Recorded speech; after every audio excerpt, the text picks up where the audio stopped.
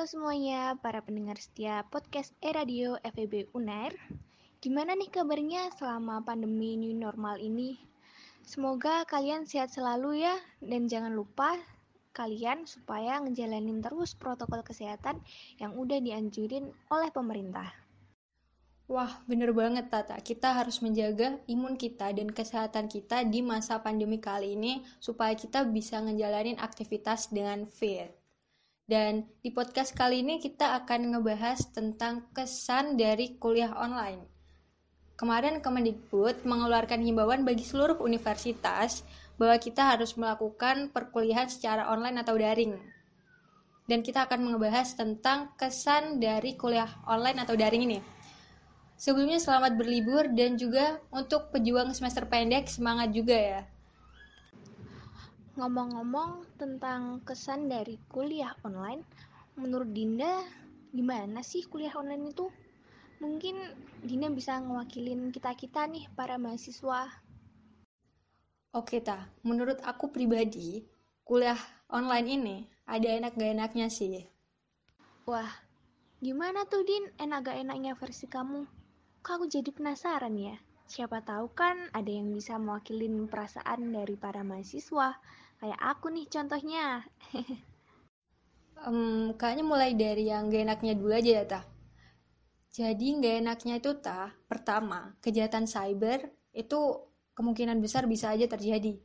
Kayak kemarin misal di salah satu aplikasi pembelajaran daring, ada peretasan sampai 3 kali.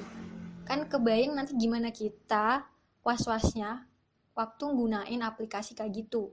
Dan yang kedua, kegiatan belajar mengajarnya jadi kurang efektif.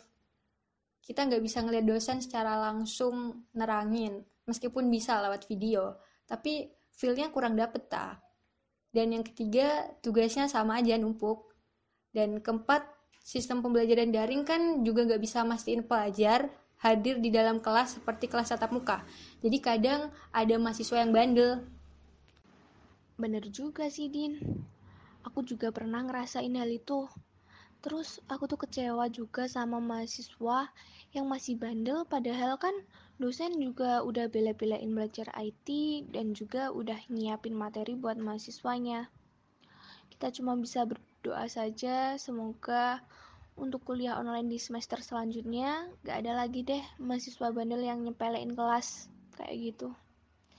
Nah sekarang terus dari sisi positifnya menurutmu bagaimana Din? Amin paling serius deh beneran. Nah, kalau sisi positif atau enaknya dari aku sih, kita bisa ngelakuin pembelajaran dengan enjoy. Atau kita bisa ngelakuinnya dengan kegiatan santai lainnya. Kayak minum, tiduran, makan, nyemil, ngopi, nongki. Kalau nongki enggak sih. Nanti kita kelewatan, nanti kita enggak fokus ke pembelajaran. Dan itu sih yang pertama, jadi bisa enjoy. Dan yang kedua, kita bisa mengakses materinya dimanapun dan kapanpun. Dan yang ketiga pastinya, ini sebagai salah satu bentuk penyegahan penyebaran virus corona. Betul banget Din. Nah ini yang terakhir nih, solusi atau tips-tips dari kamu buat para pendengar setia podcast e-radio FEB UNER ini supaya selama pembelajaran online ke depannya lebih produktif dan gak ada lagi yang namanya rebahan atau males-malesan terus. Menurutmu gimana Din? Oke, kalau tips dari aku, sebenarnya tergantung dari pribadinya masing-masing. Walaupun emang kuliah online ini kan monoton banget, terus juga jenuh, bikin bosen. Nah itu sebenarnya cuma sugesti dari kita sendiri.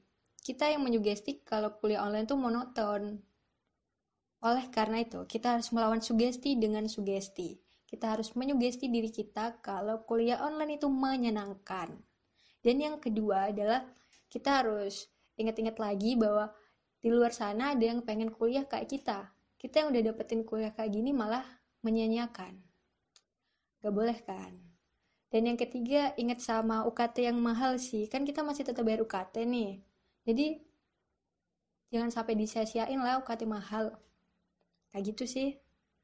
Wah, bener juga ya Din. Semoga teman-teman yang ada di rumah semakin semangat deh menuntut ilmunya. Dan semoga pandemi COVID-19 ini supaya lekas berakhir dan kita semua bisa ngejalanin kuliah secara normal lagi. Nah, bener banget tak amin. Semoga pandemi ini cepat berakhir.